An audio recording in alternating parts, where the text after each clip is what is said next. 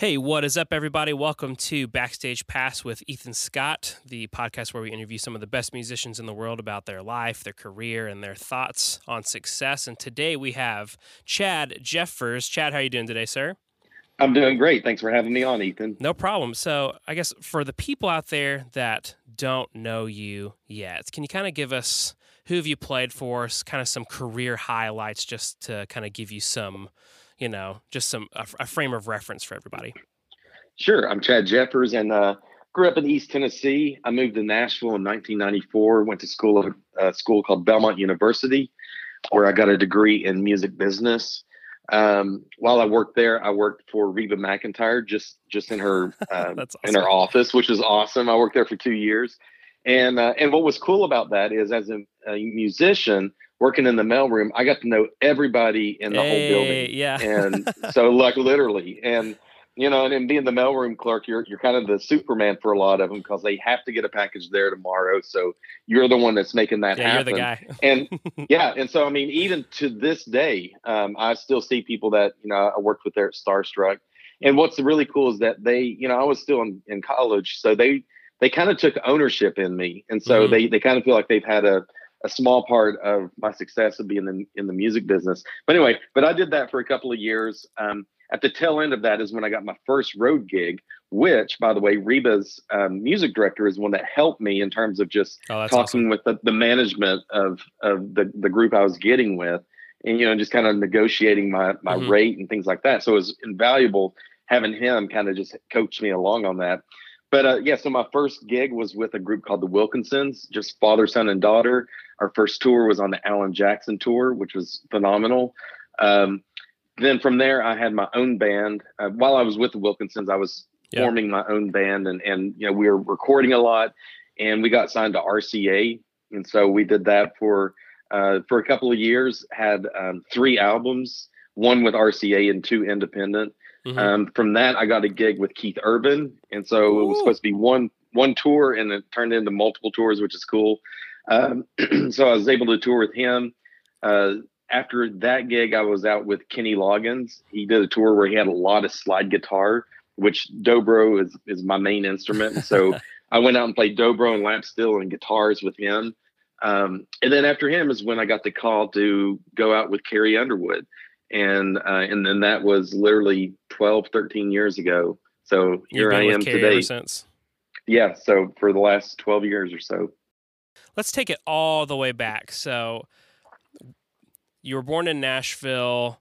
What was it like? Or I guess you weren't born in Nashville, but born in Tennessee. What was it like Right, in your East Tennessee. home? What was it like in your hometown growing up? Because I grew up in like South Kentucky. Like you could cross the border of Tennessee in like 10 Right. minutes in your car. And so like was it like small town for you? Was it like kind of tell me about Yeah, what it was like growing up? it was somewhat of a suburb. Well, not suburb, but just kind of a mid-sized town. I mean, I think Mhm. Kingsport, I don't know, 60,000, 100,000 people or so. I mean, so it's not like super, super small, just like one red light, Yeah. but it's not also like a metropolitan area. So, but yeah, and so growing up, there was a lot of music in our household. My dad, my late father was a singer-songwriter. Mhm. And so, and he was more of the classic country. So Don Williams, Townes Van Zandt. He also was a songwriter, so he had a couple of songs recorded by larger people like Conway and Loretta back when, who was Conway Twitty was a big Mhm. country music artist, and then he and Loretta did a lot of duets together. That song is still in the can, as they say in the industry, so it was never released. But anytime Conway would come through our town, we'd always go see him, and Yeah. and so I mean, I had those impressions early on of seeing that, and I'm like, oh man, I want to do what he's doing. That's really cool. And so yeah, music was a big part of our life. So I got and being from East Tennessee, there's a lot of bluegrass music up there, a lot of acoustic style Mhm. music. So that was kind of my somewhat of my foundation was the bluegrass, and then also my dad's influence of classic country and just kind of the real the Johnny Cash kind of Yeah. stuff. But also, I had an older brother, so he is about 3 years, 3.5 years older than me. So I also had the influence of Run DMC, Van Halen, Pink Floyd, all those things Yeah. that an older brother normally brings in. So that was kind of my music kind of the melting pot for everything was just all of those different influences coming in at once. And by the way, my brother is also a professional musician as well. Oh, what does he do? So my brother plays bass for kind of a classic country guy. His name's Joe Nichols. Okay. And my brother was also one of the members of the band that I originally formed, Pin Monkey. So he was also in the band with me. Family dynamic, very musical, brothers musical, so music's around your house a lot. But when would you say, do you remember the moment where like music became like the number one passion in your life? Absolutely. I was 8 years old, and my dad got a gig playing in front of 1,500 Rainbow Girls. So Rainbow Girls, kind of a junior league of the Eastern Star, which is kind of a women's kind of social club. And the girls, Rainbow Girls, are between 13 and 18 years old. I was 8 years old. My brother was about 11. Yep. And so we thought it'd be awesome to be my dad's backup band. Yeah. So I was playing drums at the time. My brother's playing piano. And we were the last person or last thing on this program of these girls. And, as soon as we hit the last downbeat and we were done with our set, we thought, all right, we're done.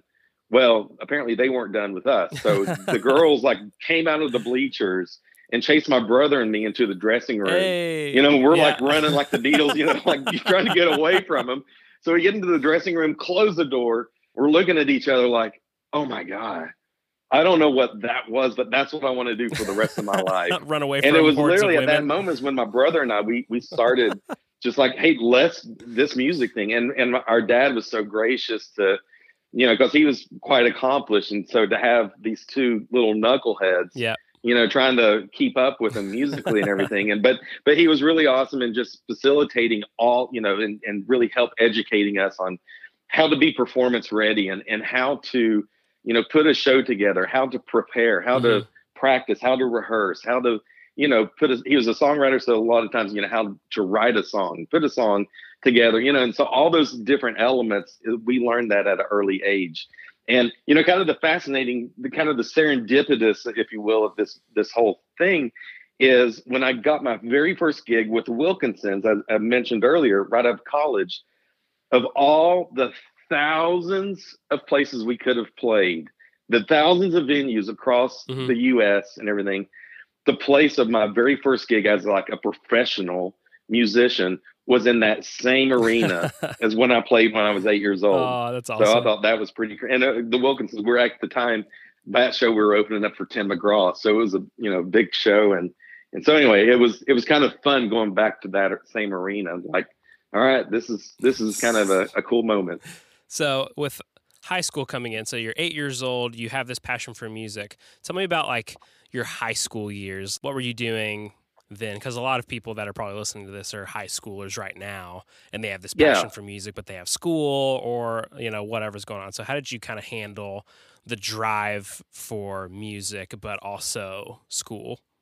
Yeah. And I mean, like any other kid, I played soccer, and, in high school, I was in the high school band. And so during the concert season, I would play saxophone.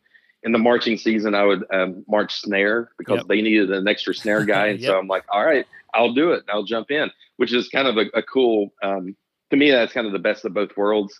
I was in the chorus and, I was doing everything. I was in scouts and I was, and then of course, as a musician, as a guitar player, I was, on the weekends going out and playing clubs, they'd sneak me in the back door, I've been there. Which is kind of funny because I'm on stage at one point, but they'd still kind of get me in the club. And so I did that. And then also I got a job as a disc jockey. And so a lot of times after I'd finished playing, I would go and do a midnight to 6 shift on Fridays and Saturdays.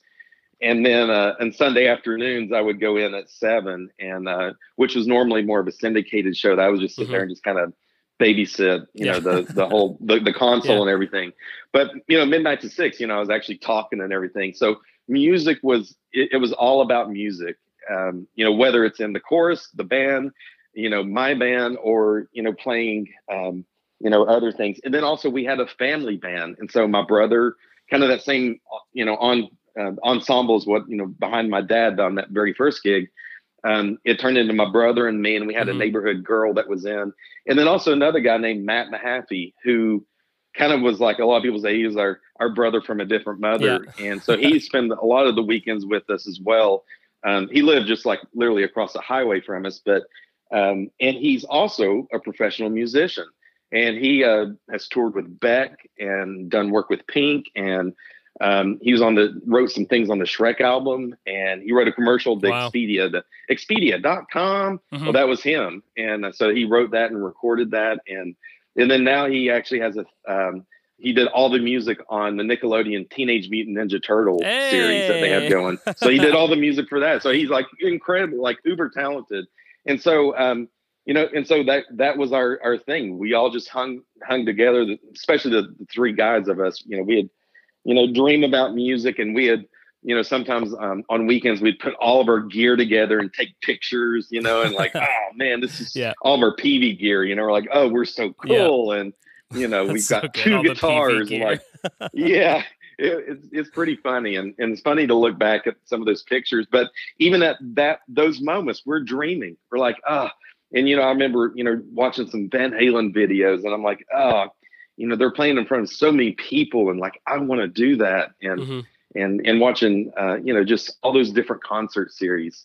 So music was always a part of what we did, and so it was our dad that said, our mom was kind of preaching, saying, well, if you guys need to go to college, you need to be ready and go to college. Yeah. Then it was our dad saying, well, okay, yeah, she's probably right. You need to go to college. But if you're going to go to college, go to somewhere where the music is. Go where the music is happening.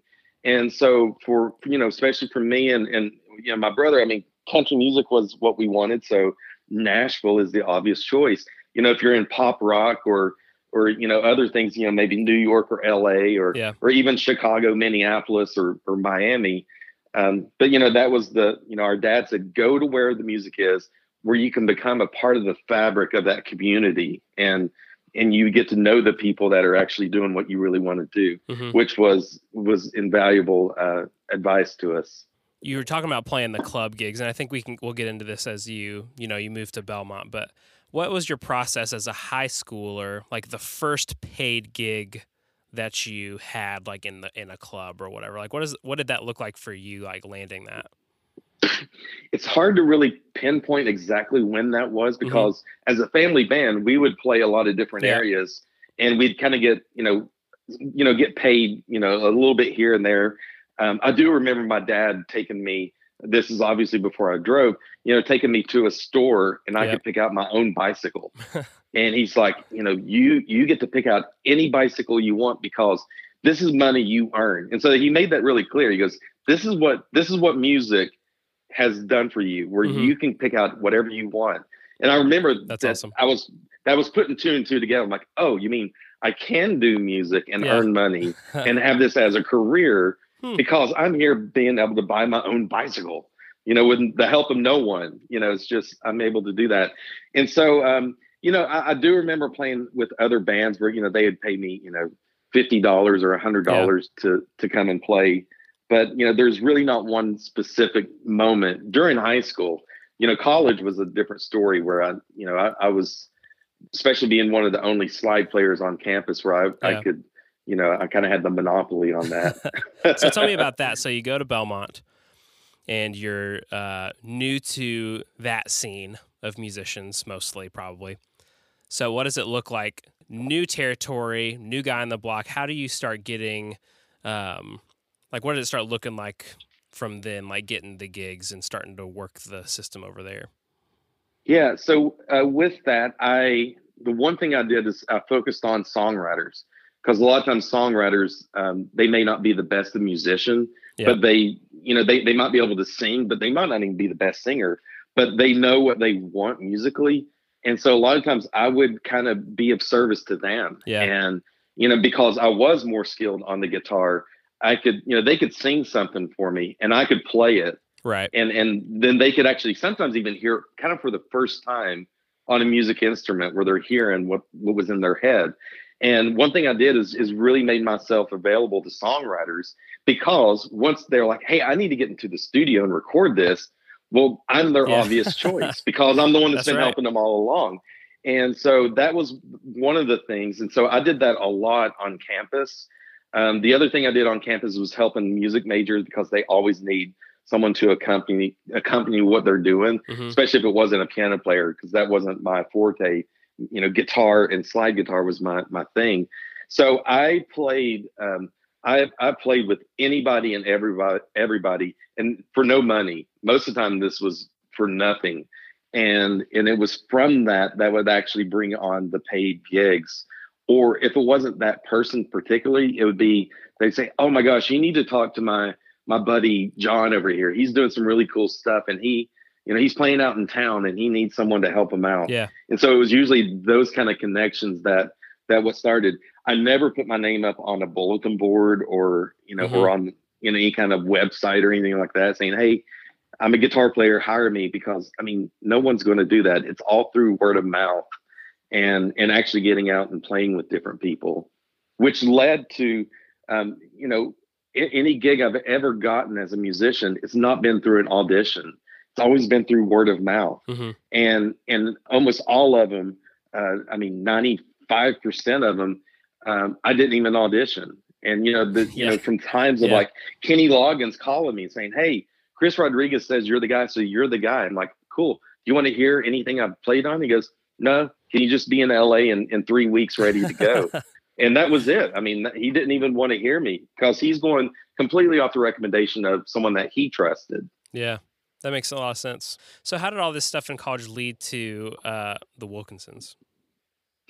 So I was in a college band, and we were playing, once again, kind of as a band, we were playing for anybody and everybody that would listen. Yeah. And then eventually we caught the ear of Matt Rawlings, which is session player, piano player, just phenomenal. And then also Kenny Greenberg, who's phenomenal session player, guitarist. Kind of even to this day, they're kind of the go-to guys. And they started taking us around to different labels and different publishing houses and things like that in Nashville to kind of get a buzz and kind of get some excitement going on around us. And this one particular publishing company that we played for, I didn't really know anybody in the room, in terms of who was listening to us. I even to this day, I remember it, but I just don't remember the faces. And it was right before I graduated college. So all this was going on in my last semester of college. And, a couple of weeks before I graduated, I get a call from Fitzgerald Hartley, which is one of the larger artist management companies here in Nashville. Yeah. And they're also in LA. And so the manager calls me and he said, "Hey," he goes, "Doug Johnson, who is the producer of this band called the Wilkinsons that I'm managing, he heard you in the band and we're looking for a dobro player. And he says that you're the guy. So can you be ready in 2 weeks and be ready to go?" And that was it. I'm like, "Sure. You need to hear me play or anything?" Because no, Doug Johnson, he's their producer. He says you're the guy. So you're the guy. And so, it's a lot of those moments where, I just kept, I had the vision, I had the passion, and I just kept going forward and just keep moving forward, even on those days that it wasn't fun. And it wasn't like, I would rather be out, skiing right now, or I'd rather be out hiking or something. I just kept doing music and just kept pursuing it. And it's those moments when you don't want to do it and you just keep pushing forward, where you get those phone calls where it's saying, "Hey, you're the guy. Can you do this?" So after that, was it just like your own band automatically, or were you playing for other people, like between the Wilkinsons and Keith Urban? No, it was pretty much right after the Wilkinsons, it was Pen Monkey. And so while I was out with the Wilkinsons, I was, as a band, we were pushing forward and recording an independent album on a VS 1680, which is one of those old school hard disk recorders, and it was crazy. And none of us really knew how to run it. So I just kind of said, all right, new technology. It was new technology at the time. And so I just kind of jumped in and just said, all right, let's just kind of figure this out. So literally our first album was me experimenting with this new, contraption, this new machine that I'm working with. And so as that progressed, and we'd play around town whenever I was off the road with the Wilks, and then our drummer was on the road with a different artist. And so it was tough for us to work on schedules because there was a lot of times I'd be coming in, we'd play that night, Yeah. and then he'd be leaving at Yep. midnight that night to go. And so we were just trying to work as much as we could. And when we were together, record as much as we could, because we saw that as a band, recording is what really helped us grow forward in terms of developing our sound and what we were looking for, so that we could go out live and kind of have our ducks in a Yeah. row in terms of our sound. So Keith Urban is a massive name in country music. So how did you go from Pin Monkeys to Keith Urban? Yeah. So when when we got signed to RCA, I back in the Wilkinson's days, I found a mentor, and it's a guy named Jimmy Olander, which in the country music world, he's a heavyweight. He's a heavyweight guitar player, literally like Brad Paisley and some of these guys got their style from Jimmy Olander. I mean, he's an icon. And so I met him at a festival, and he and I just started talking, and he helped me throughout my whole career. And so whenever Pin Monkey got signed to RCA, I called. He was one of the first people I called after my mom and dad. I called him, and I'm like, dude, hey man, we got signed to RCA, which is cool because he was also part of that group. Mm-hmm. So RCA had a couple of different labels like RCA and Arista and B&A. And so we got signed to B&A, and he was on Arista, and I'm like, isn't this awesome? We're like label mates now. Yeah. This is awesome. I'm like, great. Now what do I do? Because so much of the time for musicians and artists, getting the record deal was kind of like, that was the end goal, and so step one, get a record deal. Step two, which is getting the record deal. Yeah, exactly. Getting the record deal is only the start of everything. And, but I was like, great, what do I do now? And he said, well, you need to start songwriting. So I started getting hooked up with a lot of the hit songwriters of Nashville. And one of those guys that I got hooked up was kind of a guy that was on my bucket list to write with, is Wayne Kirkpatrick. Mm-hmm. Wayne is one of the guys that wrote the Eric Clapton hit "Change the World." He also produced Little Big Town and wrote some of their big hits and everything. Anyway, so he and I started writing together quite often. And when we would finish a song, we would do a work tape. So, and we do it to a click track. So we'd be writing in a studio. So we just hop into the studio. He would do a guitar vocal, and then I would put down a dobro part and whatever else. And then the songs that we felt, worthy, we would bring in the band. And at the time he was producing Little Big Town. So a lot of times it was them singing on my demos, and then also some of their band guys coming in. And so there's this one particular song called Wonder Woman that he and I wrote. And at the end, it was kind of a groovy kind of a song. And at the end, he said, man, you just play dobro, just play. I mean, it's kind of a loop thing. So he said, you just play and play and play and play and play. And I'm like, okay, that's fun. I could do that. So that's what I did. And then when the band came in, the drummer said, dude, who's that playing dobro? And he goes, oh, well, that's the co-writer, Chad Jeffers. And he said, man, he goes, I'm putting together a new band for Keith Urban, or he goes, I'm part of the new band, and we're looking for a slide player. And that's exactly what we're looking for. Hey, so then he got my name from that. And then he gave it to the music director of Keith Urban, a fantastic bass player named Mark Hill. So Mark Hill calls me up and says, hey, Chris McHugh says you're the guy. So you're the guy. Can you, and that was it. So, then all of a sudden I'm on the road with Keith Urban. Oh my gosh. So I don't want to skip over this though. So you said, well, I just, I decided to get in touch with all the major songwriters in Nashville, Right. Can you kind of like talk about how you did that, Yeah, well, whenever you get a record deal, that becomes a lot easier. So, because a lot of songwriters want to write with you because their chance of getting a cut or you're having, a song recorded that makes sense. is infinitely a lot better because they're kind of, and that's actually even gotten even more in that direction, even in the last couple of years. To get a song cut or recorded, it's to write with either the artist or a producer or someone that's really close to the project.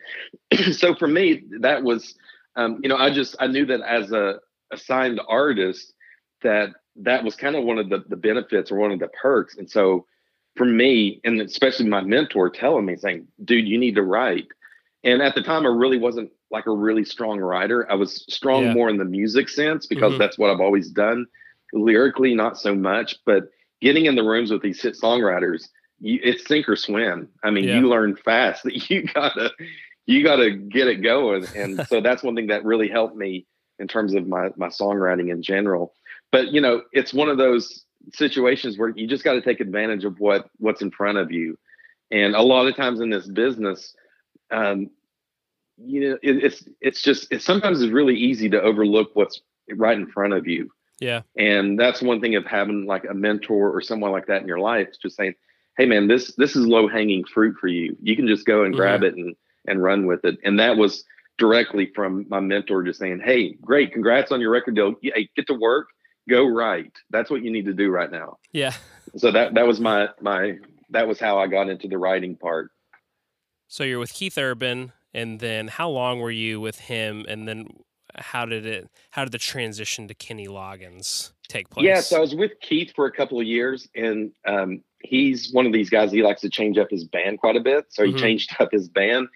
And in the interim, I actually there's a couple of other artists that it was really fun to go out with. Was the Wreckers, which is the Michelle Branch and Jessica Hart group, and then a lady named Jamie O'Neill, who's a powerhouse country singer. And actually, with Jamie was when I went on my first USO tour. So we went to the Middle East, went to Turkey, Germany, Afghanistan, Iraq. I mean, it was during actually the war. So I mean, we were in the thick of it. And then I got with Kenny Loggins soon after that, and I was literally walking into a writing session in downtown Nashville, and I get a phone call, and it's a guy named Mark Childers, who is our music director. And I had met Mark. This is back on the Keith Urban days. We played what we call a dust bowl. So we're playing like in a racetrack. It's like a county fair. That's cool. And it hadn't rained in forever. And so like everything was dusty. Dust is all in our gear, all in our guitars and everything. But I remember after the show, the opening act, they came over, the band did, and came over and hung out on our bus and, just sharing war stories and just hanging out.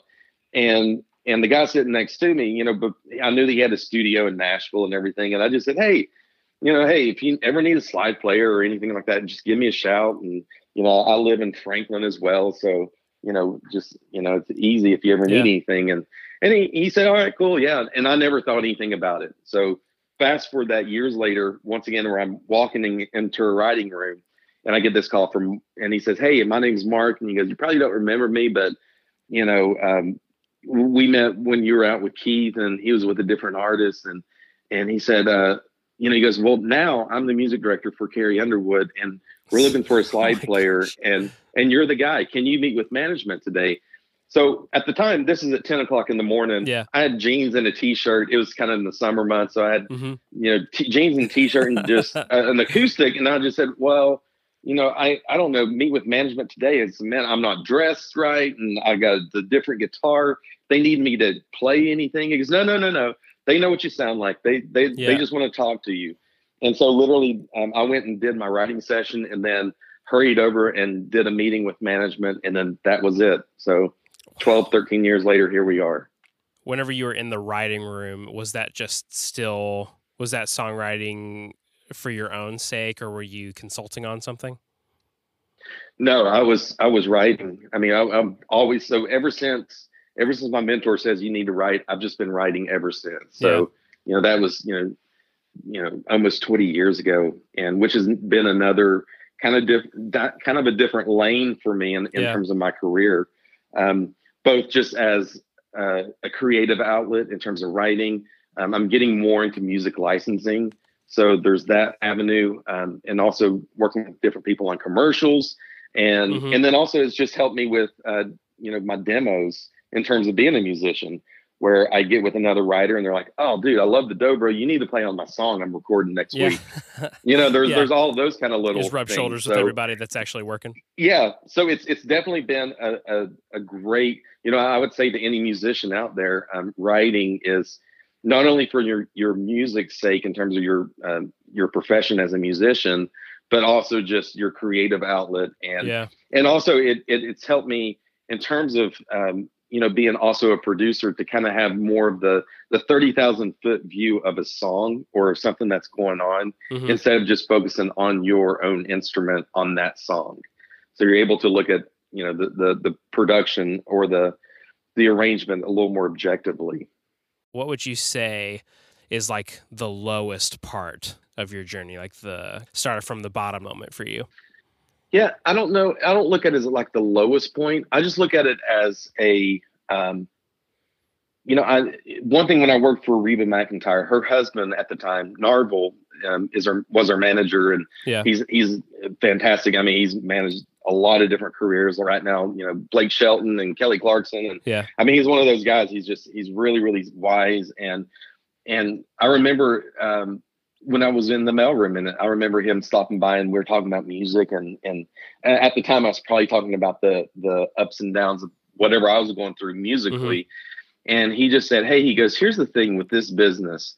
It's a roller coaster, and there's highs and there's lows. And no matter who you are, no matter what level you're on, it is a roller coaster. So, I mean, he was saying, if you're a Reba McEntire, or if you are what I was, just a college musician, because everyone's going to have their own roller coaster that they're on. He goes, here's the secret of it is knowing when you're at the top and knowing when you're at the bottom of that roller coaster. Mm-hmm.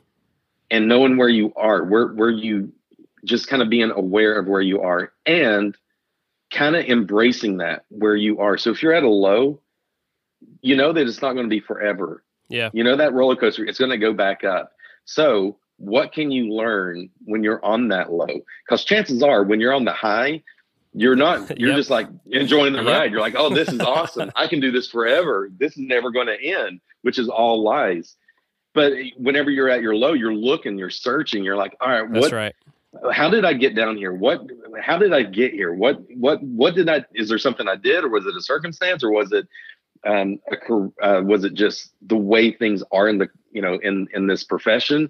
And so that's one thing that has really, really stuck with me. So whenever we lost our deal, I remember we were in our manager's office at the conference table. We're actually planning kind of like our next big thing with what was going on with the label. And then our manager walks in and said, hey, I just talked with the head of the label, and not moving forward with the song, not moving forward with the project, not moving forward with you guys as artists. And so I'm like, that's it. Yeah. And so I remember that we just kind of had the breath knocked out of us, and we're like, okay. Because we'd already almost tracked a whole nother album for them. And we're like, okay, well, all right, great. That's that. All right, what's next for us?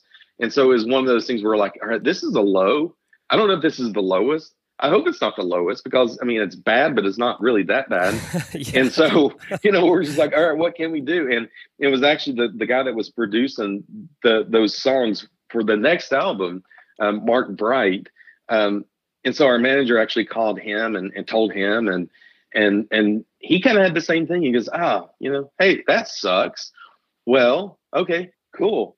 What's next? Let's do this. And our manager's like, well, do you not want to like just kind of drop them as like, your project? And he goes, no, look, I didn't sign on with these guys, with this band Pin Monkey, because of them being signed to RCA. I like their music. I like what they're doing. I like what they stand for. Dope. So let's go. Let's make an independent album. And so we literally just kind of got our, we had some money as a collective, and so we just got together and we made another album with Mark Bright as our producer. And it was actually through that, because we tracked everything at a studio in Nashville off Music Row. And then we brought it all back to my house. By this time, by the way, I had graduated from the VS 1680. So I was full into Pro Tools. Yeah. And so we finished the album here at my house, and which is also my studio. And it was through, hanging out with Mark Bright, where he and I would spend a lot of days, just the two of us, mixing and working on the project. And it was through him that actually I went into his studio one day, and he goes, hey, listen to this.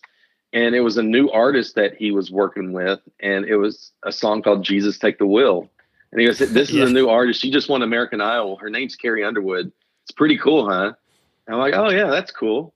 And little That's did I awesome. know, it would be a year and a half later and I would actually be out with her. Now you're So playing that song for years. yeah, forever. So you've had a ton of mentors that you've mentioned, but out of all of that stuff, what would you say is like the best piece of advice that you've been given in your career, or that came at the right time? Because I know you talked about the always be writing, but Yes. what's another kind of right place, right time, right person, dropped it in there, gave you some good direction? A lot of that is when things go really really wrong, Yeah. and you're just kind of standing there, just kind of numb, and you're like, okay, Yep. what do I do? Some really good advice I had is like, okay, in the next 5 minutes, what can I do? That's literally like within 5 feet of me or so. What's the next thing that I can do that may take me closer to my next goal? And I'm not Yeah. talking about, okay, well, I'm going to go record another album. I'm going to record another song or whatever. It's like literally what in 5 minutes, what could I do? So sometimes for me, when that happens, even to this day, when things like that happen, I'm like, okay, or sometimes when I'm just overwhelmed because I just have so much going on in 5 minutes, what's the next quick thing that I can do? It's almost like a quick win. Yeah. What's the next thing that I can do? And so sometimes it literally, I'm looking here at a couple of my guitars. I have guitars throughout the whole house. And I just say, all right, hey, that guitar, it needs some new strings. All right, I'm going to change strings on my guitar. And it's just one thing to put me in Yeah. motion toward the next thing. And Yeah, so give you then a some lot of times momentum. after I change strings, I'm like, okay, hey, I feel just a little bit better right now. And I'm a little more focused.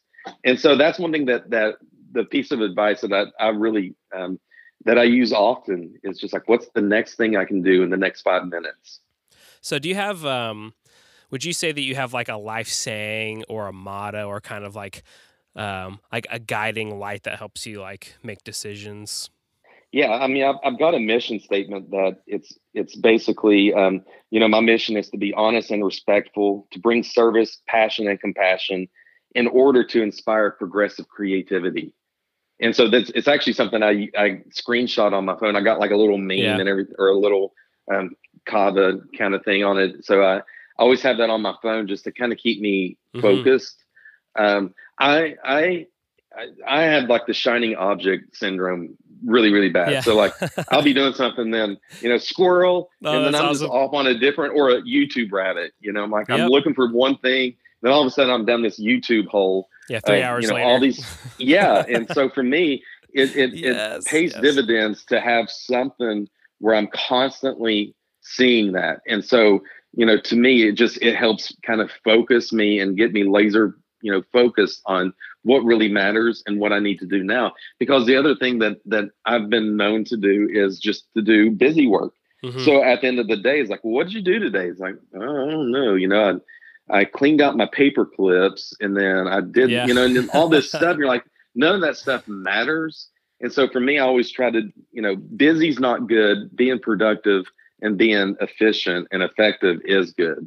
And so for me, it's always doing, even if, my space is not quite organized, but as long as I was really effective that day, that's what matters Yeah. to me. So yeah. When did you decide on that mission statement? Like, do you remember when you were like, I need a mission statement, or like Well, yeah, it crafting was it? actually, well, no, I was meeting with she's kind of a business coach slash life coach kind of Okay. person last year. And she mainly just deals with musicians or people in the entertainment business. And so it was actually her. She said, let's work on something, and not a mission statement that you're going to write and then you're going to put it in a book and put Yeah. that book on the shelf and never see it. This is something that you need to like always have out, and so actually I've got it, like on the refrigerator, and I've got it kind of throughout the house, Mm-hmm. just so I do see it all the time. What made you decide to go see this lady or whatever? Because I was actually working on a lot of other businesses Yeah. along with my music business stuff. So I was doing some online course creation. So Yeah. my course Backstage Notes. And so I went to her. And so we did like a full business plan. We did top to bottom. Yeah, that's dope. And so it was that because once again, there's a lot of things that I'm not as good as I am on some other things. Yeah. And so I'm always seeking out the experts because I don't have Yeah, that's time. good. I mean, everything that she taught me, I could probably figure out on my own by doing some of the YouTube rabbit hole Yeah. kind of stuff. But I know that I would be so distracted on other things and it would take me probably a year to come up with this stuff. Or I could go meet with her for, once a week Yeah. for maybe, a couple of weeks, and it will fast track me, and the end product will be even better. And so for me, I'm always looking for that edge of the expert in that field that can help me along with that. And so whether it's, someone, sometimes even like engineer. So every now and again, I'll have an engineer come out to my house and we'll work on my studio and the signal chain and all that kind of stuff, just because I know that they're going to have a better product than what I would come up with. They'll do it a lot faster for me. Yeah, it's good. So that's why I went and saw her in the first place. What do you see in people that like holds them back from having the success in the industry that they want, or being as good of a player as they want, or being as good of a business person as they want? I think first and foremost, showing up on time. Yeah. I think honest to God, I think if you're a musician and because everyone's saying, how can I stand out from everybody else? What can I do that's different? And literally show up on time, be ready, be dressed, ready to go, and have gear that works. Honest to God, if you do those 3 or 4 things, you're leagues above most other people. Wow. And you're going to stand out just because of that. And whenever I say show up on time, that actually means 15 minutes early. Right. So if the call time is 4:00, well, you need to be there no later than 3:45. Yeah. Ready to go. And I tell you, I mean, I've seen it a million times. If you do those that simple mentality of doing that, people will remember you. They're like, oh, that guy that shows up all the time, like on time. It's so amazing. You think, well, that seems like that would be. Yeah, I was going to say, do you think people like way overthink how to differentiate themselves? I do. Yeah. I mean, I think just by showing up, being professional, being ready to go, I think a lot of times that, that in and of itself, especially until you get into the uber professional side where, with the stuff that we do, I mean, it's like, once again, if you're on time, you're already late. Right. You need to be there early and be performance ready. So be camera ready, be stage ready, whatever, or practice ready, rehearsal ready, and have your parts ready to go. And so the other thing is, the difference between practice and rehearsal is practice is what you do on your own. And that's like, working out parts, working out your sounds, working out, all those things, where a rehearsal is not practicing, but that's putting all the practices all together of everyone's collective rehearsals or everyone's collective practices, it's putting that together. And so a lot of that is just being ready and being ready to go. And also I think the other thing that makes people stand out is whenever you have a can-do attitude of just showing up and saying, and that's one thing also throughout my whole career. I think that's one thing that's helped me stay relevant to a lot of things that I'm doing is, whenever I got the Keith gigs, like, awesome, you play slide guitar and acoustic. Great. Can you play, banjo and mandolin? I'm like, yeah, absolutely. And of course, when I hang up, I call my buddy, Zach, dude, do you have a mandolin that I could borrow? I have to practice for a world tour.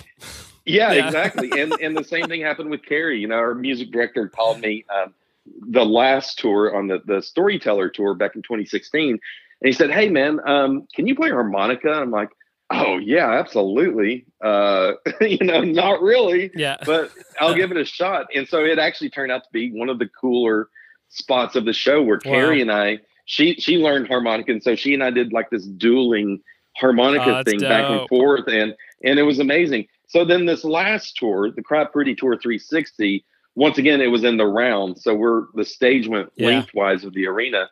And so a little earlier this time last year, our music director sends out a text to the band, a group text saying, hey, I know this is a long shot, but does anybody play saxophone? And so remember how I said I played saxophone in the concert band? Yep. Well, and I, I got some scholarships and everything to colleges that I never took because I didn't want to play saxophone for the rest of my life. But when this came up, I'm thinking, well, I sort of play sax. And like, how do you sort of? I'm like, well, 20 years ago, I kind of Yeah. played it. And so the one thing I love about Nashville is the openness of a lot of like companies and the way they support musicians. So Yeah. I called Jupiter Band Instruments that's located here in town, and they hooked me up with a saxophone, and Diodario, who also does Rico, Hmm. which is like the woodwind kind of stuff. Yeah. They hooked me up with mouthpiece and ligature and reeds and all that stuff. And so they're asking me all these questions about saxophone. Yeah. I'm What like, kind of I don't know. saxophone do you want? Yeah. It's just like, Yeah, I and don't I'm know. like, I don't know. What kind of reed do you prefer, sir? Oh, it was all of those questions. I'm like, I don't know. Can you just put it together? I don't know if Yeah. this is going to work. And and sure enough, it worked. And then not only did I just play a song, every night, 12 to 15,000 people every night playing this thing. But also they said, hey, can you do like this 20-second or 30-second? It's just you. And so literally the whole stage went black. It's just a spotlight on me. And then I'm playing this little sax thing. And then our piano player comes in, and then they created this whole scene where it's like a jazz club. So it's me playing sax, and then our music director playing bass. He's playing like an upright, and then Carrie's on this chase lounge. So it's just the three of us, like a focal point. And it, once again, like the harmonica thing, this turned out to be like such a cool, Yeah. spot for me. And also, the guitar is kind of like my security blanket. Give me a guitar and I'm good with anything. But with this is kind of every night it got my attention to step it up and to make sure I'm like right on point. But having a can-do attitude will take you so far in terms of just, and just seeing that just whoever's hiring you, that they see the willingness of you just saying, hey, look, this is not all about me. This is about this show and the artist. Because as a side musician, I'm there to support the artist. Yeah. I'm not there to show people the coolest new little guitar lick that I just learned. But this is about supporting the artist and making them look as good as possible. So for me, the saxophone was a part of this show that they really, really wanted. So I'm like, okay, hey, whatever I can do to facilitate that and make that work, I will do my best to do that. And so anyway, so having a can-do attitude is huge. I feel a sense here that there are a lot of saxophone players that are listening to this that are offended. Right. and I mean, whether that's good or bad, sorry, saxophone players, but like this kind of brings us into maybe a common a mindset where the question is, how does someone know if they're good enough to be like a professional, at least like skill wise? Because we talked about, showing up on time, practicing. And for the people that have that down, because that's like almost a prerequisite in a weird kind of way. But then the other prerequisite is like your skill level as a musician. But I think a lot of people now, and I think that's why this is worth talking about, they hear, man, this guy played saxophone in a high school band, didn't practice for 20 years, and is having a solo saxophone moment in a world tour, Right. And so kind of tell us about, just talk us through about that, the offended saxophone players, kind of help them out. Yeah, so sorry, offended saxophone players. and I get offended sometimes too, because there's a guitar player that feels like he's like a slide player. And I'm like, yeah, that's not a slide player. But typically what it is, they're making sure that whatever they do, it's fitting the part of the song. So sometimes it's not necessarily being the best. As a matter of fact, growing up, my mom and dad, it was mainly my mom. She goes, for every minute that you're not practicing, someone else is, who's wanting your spot. And, so there's kind of those kind of one-liners that she's really good at. Yep. And then also the other thing is the moms of the world. We thank you. Yeah, exactly. And the other thing is, no matter how good you are, chances are there's someone better than you out there. Yeah. And so, you've always got to be striving to work on that. There's a really good book that I read last year. It was funny because we did the Jimmy Fallon show in Central Park, which is really cool.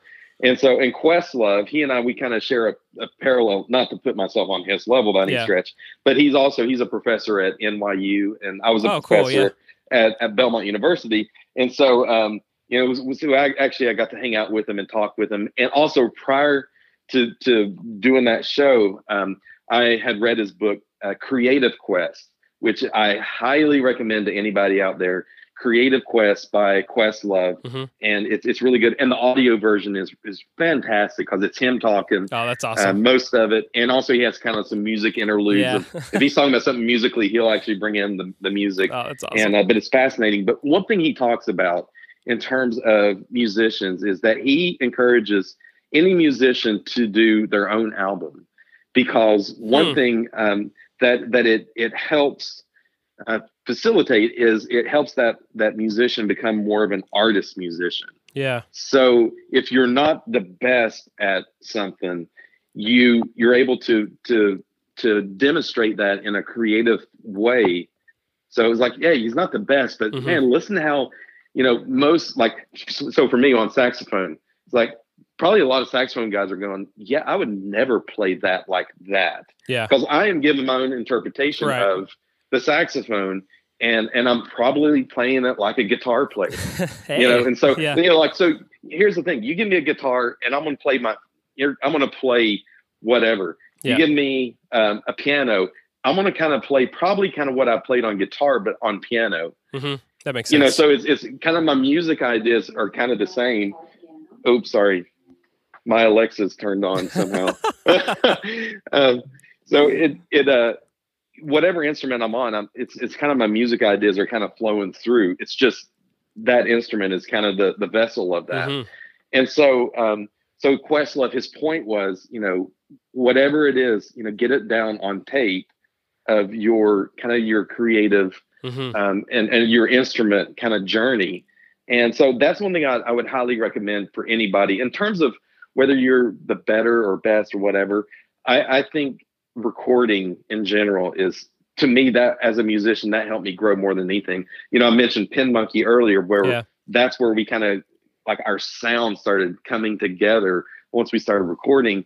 And I know for me as a musician, once I started recording myself and listening back to it, I was able to listen to it a little more objectively, as opposed to like emotionally, the playing part of it. I was able to listen back. I'm like, oh my gosh, I'm rushing that like a madman, or that's just really sloppy, or that could be tighter, and that was kind of my evolution, and just in terms of just getting better as a musician. Because whenever you play something live, when that last note hits, it's gone. Yeah. Whereas when it's recorded, you're able to, it's more of a concrete thing that you can listen back to and improve upon. So for the people that are practicing, how do they know, like if somebody's like, man, I want to go on tour, or I want to be a recording artist, or I want to, whatever, how do they know what the barrier to entry is in terms of like skill level? Well, there's a couple of things. One, I think I would say record yourself and listen back. Also, using other people around you as a barometer.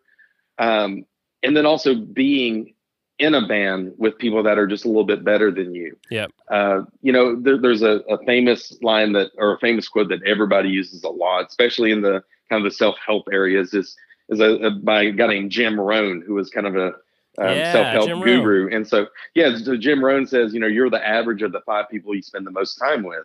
So if you're hanging out with a bunch of losers, well, chances are you're going to kind of be in that same boat. Or if you're hanging out with people that are self-motivated and doing really good things, chances are you're going to be in that sector. I think the same thing as a musician in terms of being in a band. If you're in a band with a lot of just, hot shot players that are just, incredibly great, well, you've got to come up to that level. Player. Yeah. Yeah. And that, to me, that looking back, I mean, especially being in the Keith Urban band, because all those guys were session players, the Mark Hill, the Chris McHugh, Chris Rodriguez, and Steve King, all those guys, I mean, they were like at the top of their game, and they still are. And so for me, I'm like, oh crap, I got to get my crap together and like really hone in on my skills and get up to that level. And in terms of whether you're ready or not, I would say listen to those people around you, and especially if you're on multiple instruments, kind of see which one people are paying the most attention to. I know that whenever I started playing dobro, that like it was instantly people were like, "Holy cow, that's really really good." Yeah, and even when I was just kind of learning, people were like, "That's really there's kind of a je ne sais quoi kind of thing to it. There's kind of a magic thing that's going on."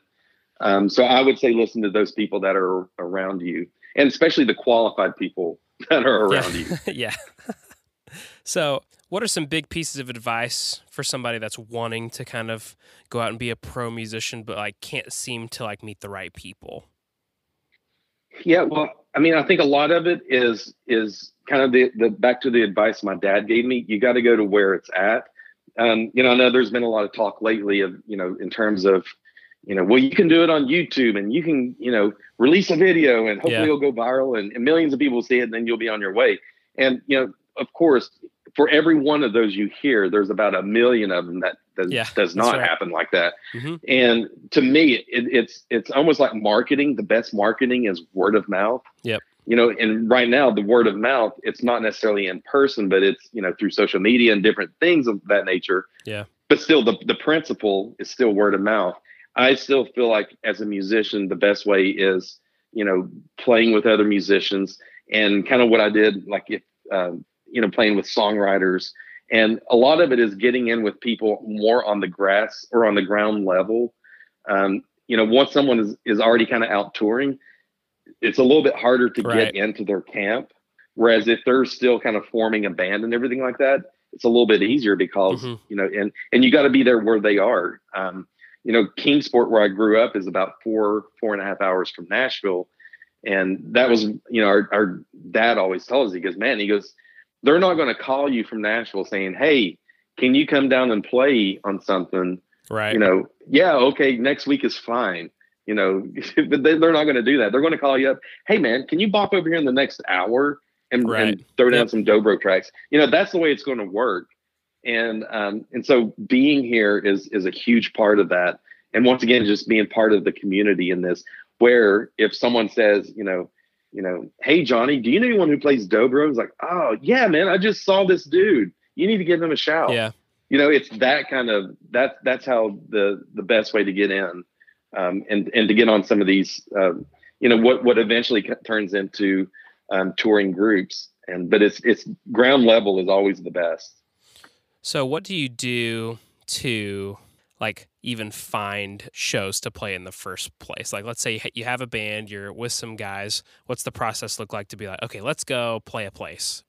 Well, and obviously this a lot of it depends on what genre you're in and a lot of those things. Mm-hmm. But I mean, I think at the base of it is there's a couple of ways. One, you can go to where something's already created or something that's already going on. So like a city function. So if there's like a street fair or something down by a river, like a rubber duck race or something like that, where they have music and there are already going to be people there. But if you sell it to the organizers that, hey, live music would be really good. And there'll also be a sound system there. So if you guys need to make announcements, there's that kind of thing. Yeah. The other way is if you create something. So if you, if it's more of an acoustic thing, if you go to a coffee house and, if they close every day at 5:00, approach the owner saying, hey, have you ever thought about maybe having a songwriter's night or maybe like an acoustic music? Yeah. And so you can actually stay open until like 8 or 9 and have like some cool music.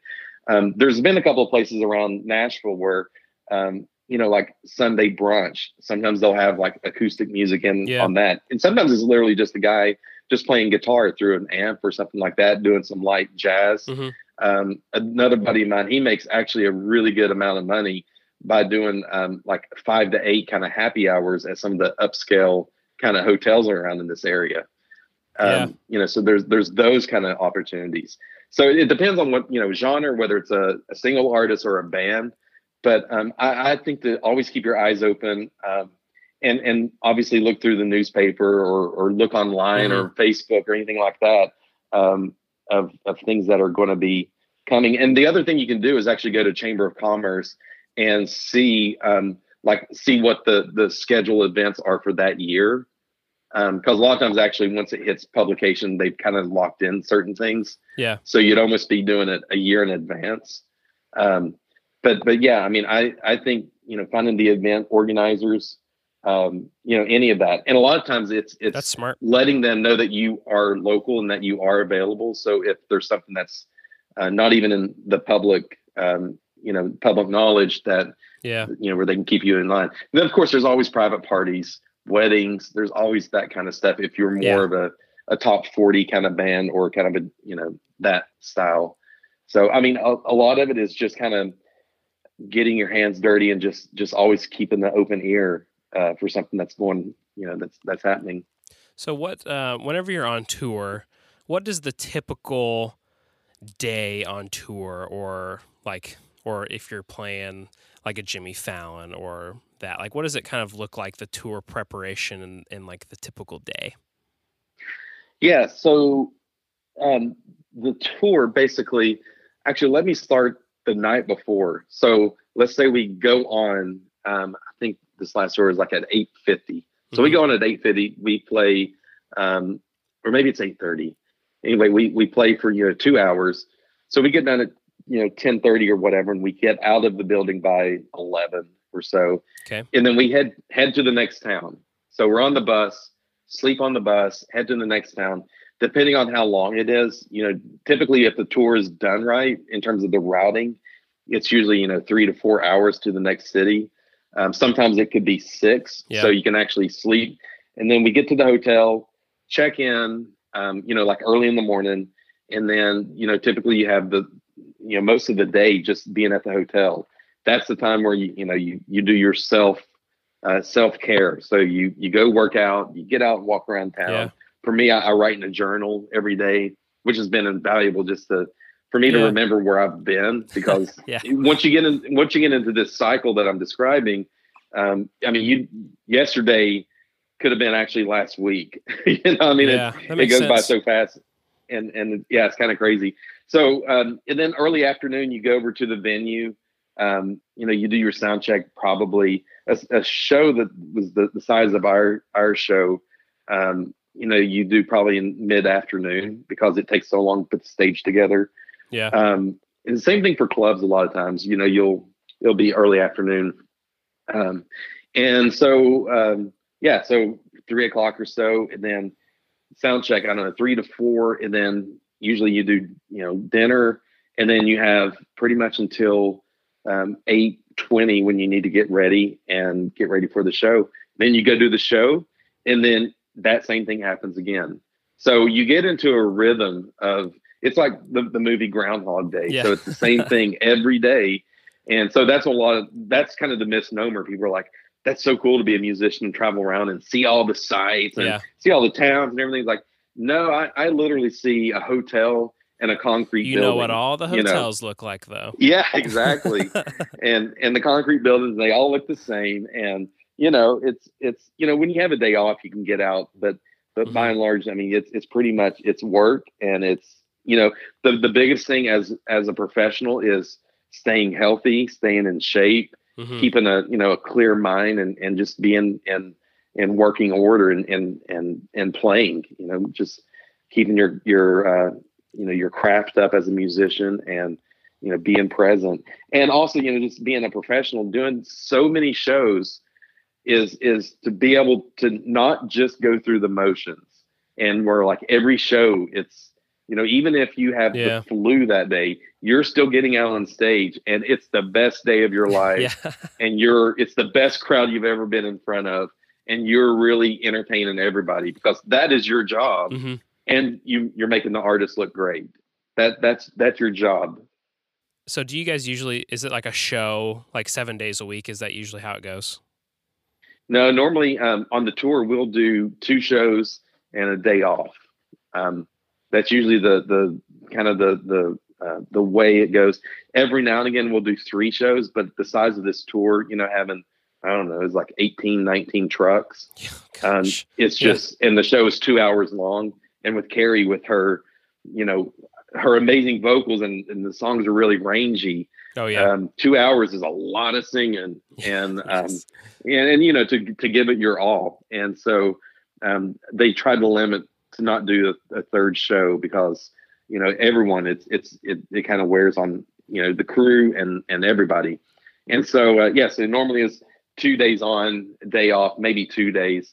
So in most weeks we'd do, I don't know, probably 5 shows, 4 or 5 shows, depending on where they fell. So on the day off, is it the night before you get on the bus, you go to the town, and then you just have a whole 12-hour day to do whatever you want in the town? Yeah, it depends on what town it is. Yeah. They're really good with us being in just cool towns, So, Yeah.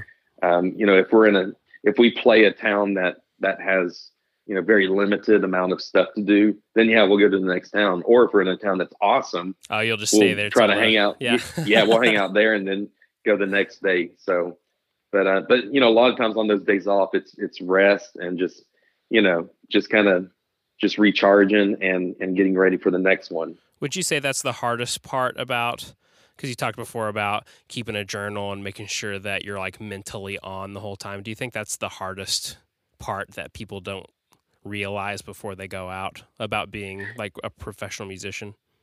Yeah, I mean, I think that definitely plays a role in it. And also, if you're, married and have a family and all that stuff. I'm not married and don't have a family, and it's still tough, being away Yeah. from home and being away from my my immediate family and everything like that. Yeah, that's one of the tougher things too. And also just kind of quote unquote living a normal life, just being able to, just do, barbecues in the backyard kind of thing. You're just limited when you're on the road that all of those things don't happen typically on the road.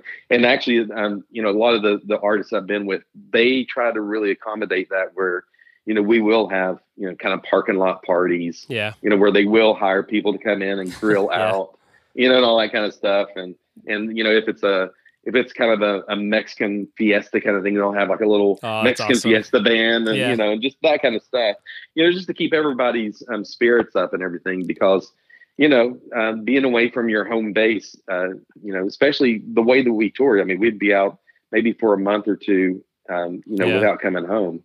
So, that just kind of, definitely will play with your mind sometimes. Definitely keeping a journal is, I think, whether you're traveling or not, and especially as a creative, just to kind of get the junk out of your head and get it on paper and just kind of forget about it is very valuable. The other guys that I've interviewed have all mentioned this, and I wanted to see if it was the same for you. They talk about the guys that they go on tour with being like as close as family. You know what I mean? Because you're on the bus with them and all that stuff. So does that, I guess, how do you start building? Do those relationships just kind of naturally happen since you're around them so much, or like with the fiestas and the parking lot parties and like the days where you just kind of get to hang out? Like, how do you kind of manage the relationship with your fellow band and your friends on the road? Yeah, it definitely. I mean, with most of the guys, I mean, we've all been together for 12 or 13 years, and some of them I've worked with in other bands. Yeah. So I mean, it's been all but I think as a professional musician, you learn how to make friends pretty fast, especially when you're on a 45-foot bus. Yeah. It's like summer camp on wheels. We're all, that's awesome. There's a small kitchenette, so we're all sharing that. So you need to clean up after yourself, and there's your the bunk area, so you need to be quiet if people are sleeping. Just kind of common courteous to your fellow bandmates. And yeah, I mean, we definitely we spend a lot of time together, and yeah, we're all really close, and we have great conversations. That's not necessarily true with all bands. I mean, there's been some bands that people are a little more to themselves. Yeah. But also I wasn't with them as long as what I've been with Carrie. So, but yeah, I without a doubt, and it's kind of funny because one of our background singers, it's a girl, so she's the only girl that's on the bus with 7 other guys. Yeah. So she's so lucky, right? Yeah. That's what we remind her. Like, you're so lucky. You get to be on the road with 7 other great guys. Yep. But like early on when she first got with Carrie, she got married soon after that, and I would always kind of joke with her. I'm like, you've spent more time with us than you actually have your husband. Ooh, yeah. Yeah, she didn't think that's too funny, but she thinks it's funny now. Maybe not then. So anyway, yeah, you definitely you form great friendships and bonds with all those that you're out on the road with. But yeah, so it is definitely like family out there. What's a common myth about the music industry that you think most musicians like believe, but it's like not true at all? That that what you see on stage is how everything else is. So, Ooh. whether it's like, all just like, hey, everything's all together and it's all lights and, glamour and you got techs always handing you water and all that stuff, which that's not true at all. Yeah. I mean, and the thing about it is, my work of me being on stage is people see literally less than 1% of actually what I do. Yeah. So they don't see the other 99+% of, me working on guitar stuff or working on a certain lick or practicing that lick until it's just flawless and, getting all my guitar stuff together and all, all that kind of stuff. They don't see that. They see just that one little percent that's on stage. And so I think what most people, even musicians is, you got to enjoy the journey. You got to enjoy the process because the process is the majority of everything that we're doing. And so for us, here's the thing, the opposite. If you didn't enjoy the journey and it's just about the stage, then like after every show, then you'd be depressed because you'd be like, oh my gosh, that was it. But because we all know it's all about the journey, it's like after a show, you're like, okay, cool. All right, we got another show, or what can we work on to make the next show even just a little bit better? So you're always striving for, just to make it as good as it possibly can be. And for you as a person, that you're the best version of yourself. Yes. That hopefully today you're just a little bit better than what you were yesterday. How do you kind of identify what to practice and maybe even like what does your own kind of practice regiment look like right now? The one thing that I've been doing is going back to fundamentals. So a lot of times I'm not like a scale kind of guy. I don't read music and I'm not like much of a scale kind of guy. And so a lot of it for me is in terms of shapes, especially on guitar is just, playing around the shapes and everything. And so I think for me, a lot of it is one thing I really like doing is finding musicians that I really admire that do things online in terms of like YouTube, like lessons. Yeah. And even if I'm not a big fan of their style, I still like taking things from other genres of music and other styles of music and applying it to my own. So one of my biggest influences as a dobro player is a guy named Chet Baker, who is actually an old school jazz trumpet guy. And it was all about his phrasing that I was always, and I don't play trumpet either. Yeah. But I love his phrasing of how he plays things. And, dobro having a lot of single note kind of runs that I could definitely relate a lot of the trumpet stuff that he did to dobro. And so I think a lot of times when you can find those kind of connections, regardless of what instrument they're playing, but it's more about their musical ideas that you can pertain or that you can apply to your instrument. I think that's one of the most valuable things you can do. And here's the thing. No one's going to say, whenever people hear me play dobro, they're like, oh, he ripped that off Chet Baker. Right. I mean, most people don't even know who Chet Baker is. So that's not even going to relate to them. So that's one thing that I do a lot, even to this day, whenever, I'll he died like in the 80s. And so, I mean, I'll just listen to some of his old stuff and just kind of figure it out on dobro. And obviously there's no YouTube videos of dobro players learning Chet Baker. So it's me sitting down and learning. I know. Start that. Totally.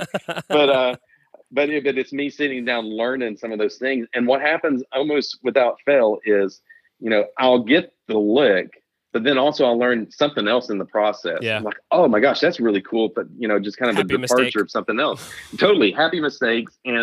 And so I think that's, as a musician, you always got to be looking for those little happy mistakes where you can, kind of check that in the back of your mind. So whenever you're in a situation, you're like, oh yeah, let me find that again and do that. So what's the most random or weird thing that has happened like on stage at a show that you've played? Like what's like a standout like memory that you have from being on stage that's like ridiculous? Okay, well, Pin Monkey. So we were a kind of a bluegrass country band. So, I played dobro, our lead singer played acoustic, and then my brother played bass. So it's kind of like a Rolling Stones kind of rhythm section with kind of bluegrass instruments. And so we were out touring, and our booking agent said, all right, well, we've got a night off. You guys can either just go play a show and basically, make, $400, $500 and get your hotel paid for, or you have to eat the cost, buy your own hotel and all that kind of stuff. And we're like, well, let's go play. That's why we're out here, for goodness sakes. So he said, okay. So this is in Clinton, Iowa. I mean, this is something I'll never forget. It was freezing outside. We played Clinton, Iowa at a place called the Pig Pen. So the Pig Pen was like an all matte black kind of, basement club. And so we were opening for a band called Cheese Pizza. So Cheese Pizza, what we didn't know, I guess, and our booking agent, either he didn't know or he thought this would be funny, is that Cheese Pizza was a band dressed in drag playing like heavy metal kind of music. Yes. So, and of course, people looking at the bill were like, this is awesome. Cheese Pizza and Pin Monkey. Yep. Man, what a great combination. Yeah, at the Pig Pen. So, at the Pig Pen.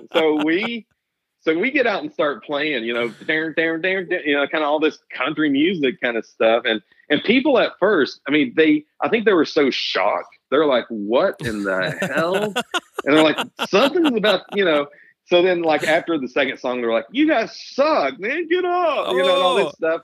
And so, but we still finished our set, and we even sold merch. So many people came up to us. They're like, man, you guys are really good, but what are you doing here? Yeah. And so it was kind of fun, but, it was insane. And so, the lead singer, he came out dressed up as a bride. So he had like a wedding gown on and singing, like a virgin and all this crazy stuff. And it was so funny because, a lot of times as we would do radio interviews, people say, what's kind of like the worst gig? Or like, it wasn't really the worst, but it was just crazy. And so we gave them so much publicity from this because we're on major radio.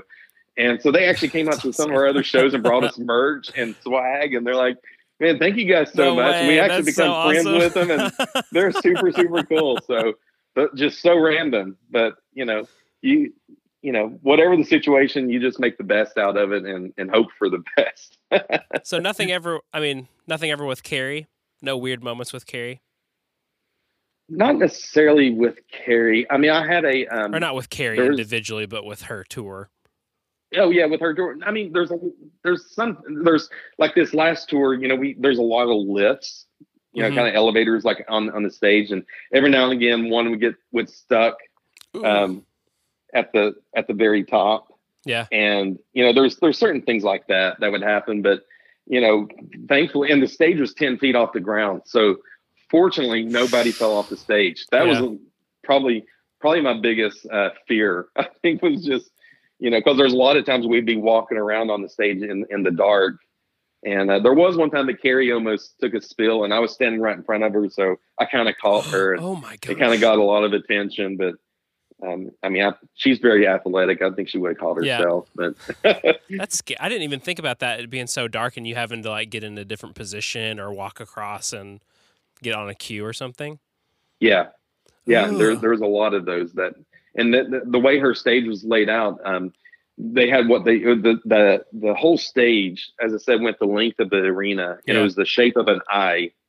And so there was kind of like a thin part of the stage that came out like, it was only like, I don't know, 4 feet wide.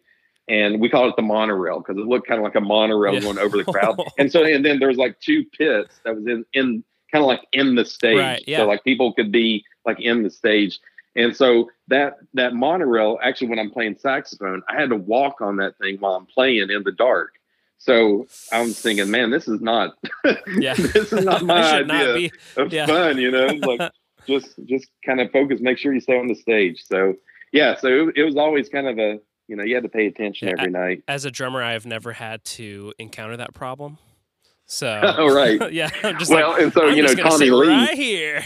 Well, Tommy Lee, he used to have that drum set that went upside down and it got that would freak upside me down, out. So nobody can predict the future or anything, but what are some big ideas or plans that you have maybe coming up in 2020 or the next year? 2020 for me is just spreading the message about, the different things, ways people can get into music and how they can be performance ready. And so whether you're performance ready, where you're wanting to go on stage or into a studio or in a writing room, or just if you want to be in the music business in general. And that's why I created Backstage Notes, which is at backstagenotes.com. And that's where people can go and learn more about that. Mm-hmm. And then actually there's a free giveaway in terms of the 6 steps of being performance ready. And so whether you're going to be on a stage like in front of 12,000 people or in a club, or even if you're just giving a presentation, in front of a group just speaking, these are all the same principles in terms of helping people. And that's what my 2020 is looking like. And that, as well as playing with Carrie, and also just recording and writing as much as I can in the process. So Backstage Notes, that's not just for guitar players. That's for anybody. It's for all musicians. Yeah. Anybody, an artist, musician, anybody who's in front of people is what it's for. Mm-hmm. Man, that's good. So final question. If you had a magic wand and you could get all the musicians listening to this podcast to do 3 things that would help them out, like, what would they be? First of all, is get a mentor. I think that is one of the most important things ever. And whenever I say mentor, that doesn't mean like, a Yoda, or that doesn't mean like, it just means someone who's a little bit farther along than you. So if you're, let's say a 2 or a 3 on a 10 scale, if you find somebody that's a 6 or a 7, well, they're a little bit farther ahead of you. And so they can help you out because they know something that you don't. Yeah. And so it doesn't have to be someone that's a professional. A lot of times when people say, well, you're talking about this mentor. And for me, my mentor so happens he's a Grammy Award winning artist. Yeah. So there's that. Yeah. But it doesn't have to be that. There's a lot of people that I've learned from, and especially doing this online course, that are just a little bit farther along than me. And I think that no matter what level you're on, I think having a mentor is paramount, because that will get you closer to your goal more than anything, is having someone help you with that. So that would be the first thing. The second thing I would say is what we talked about, kind of the 3 or 4 things, is just showing up on time, being ready, learn your instrument, be very proficient at your instrument, and just knowing what it's capable of. So whenever an artist or someone that you're working with, wants you to play something, you're able to really work on that. The third thing I would say is check out backstagenotes.com, because I think that's also going to help you, because I interview 7 different people, 7 experts. Literally, these are like the best of the best in this business. And I ask them very tactical questions, not theoretical kind of, if you had a magic ball kind of thing, or a crystal ball. Like, these are like, when you moved to town as a songwriter, what were the 3 things that really moved the needle for you? And that's good. Those kind of things, which I think those are the things that matter, and that's what people really want to hear. That's what they want to learn. So, and I mean, I guess if there's a 4th thing is just enjoy the process, enjoy the journey, and as Narvel, as the manager told me, it's going to be a roller coaster. It's going to be up and down, and just enjoy it, and enjoy the highs and the lows as much as you can. Enjoy the lows. And I know that sounds weird to most people, but a lot of times the lows, that's where you're going to grow absolutely the most, is on a low. Dude, you are awesome. Well, thank you. Gosh, this is like so much gold in this. Thanks. Oh my gosh. I appreciate it. All right. Well, man, Chad, thank you so much for being on the podcast. Thank you, Ethan. And thanks everyone for listening, and we'll see you on the next one.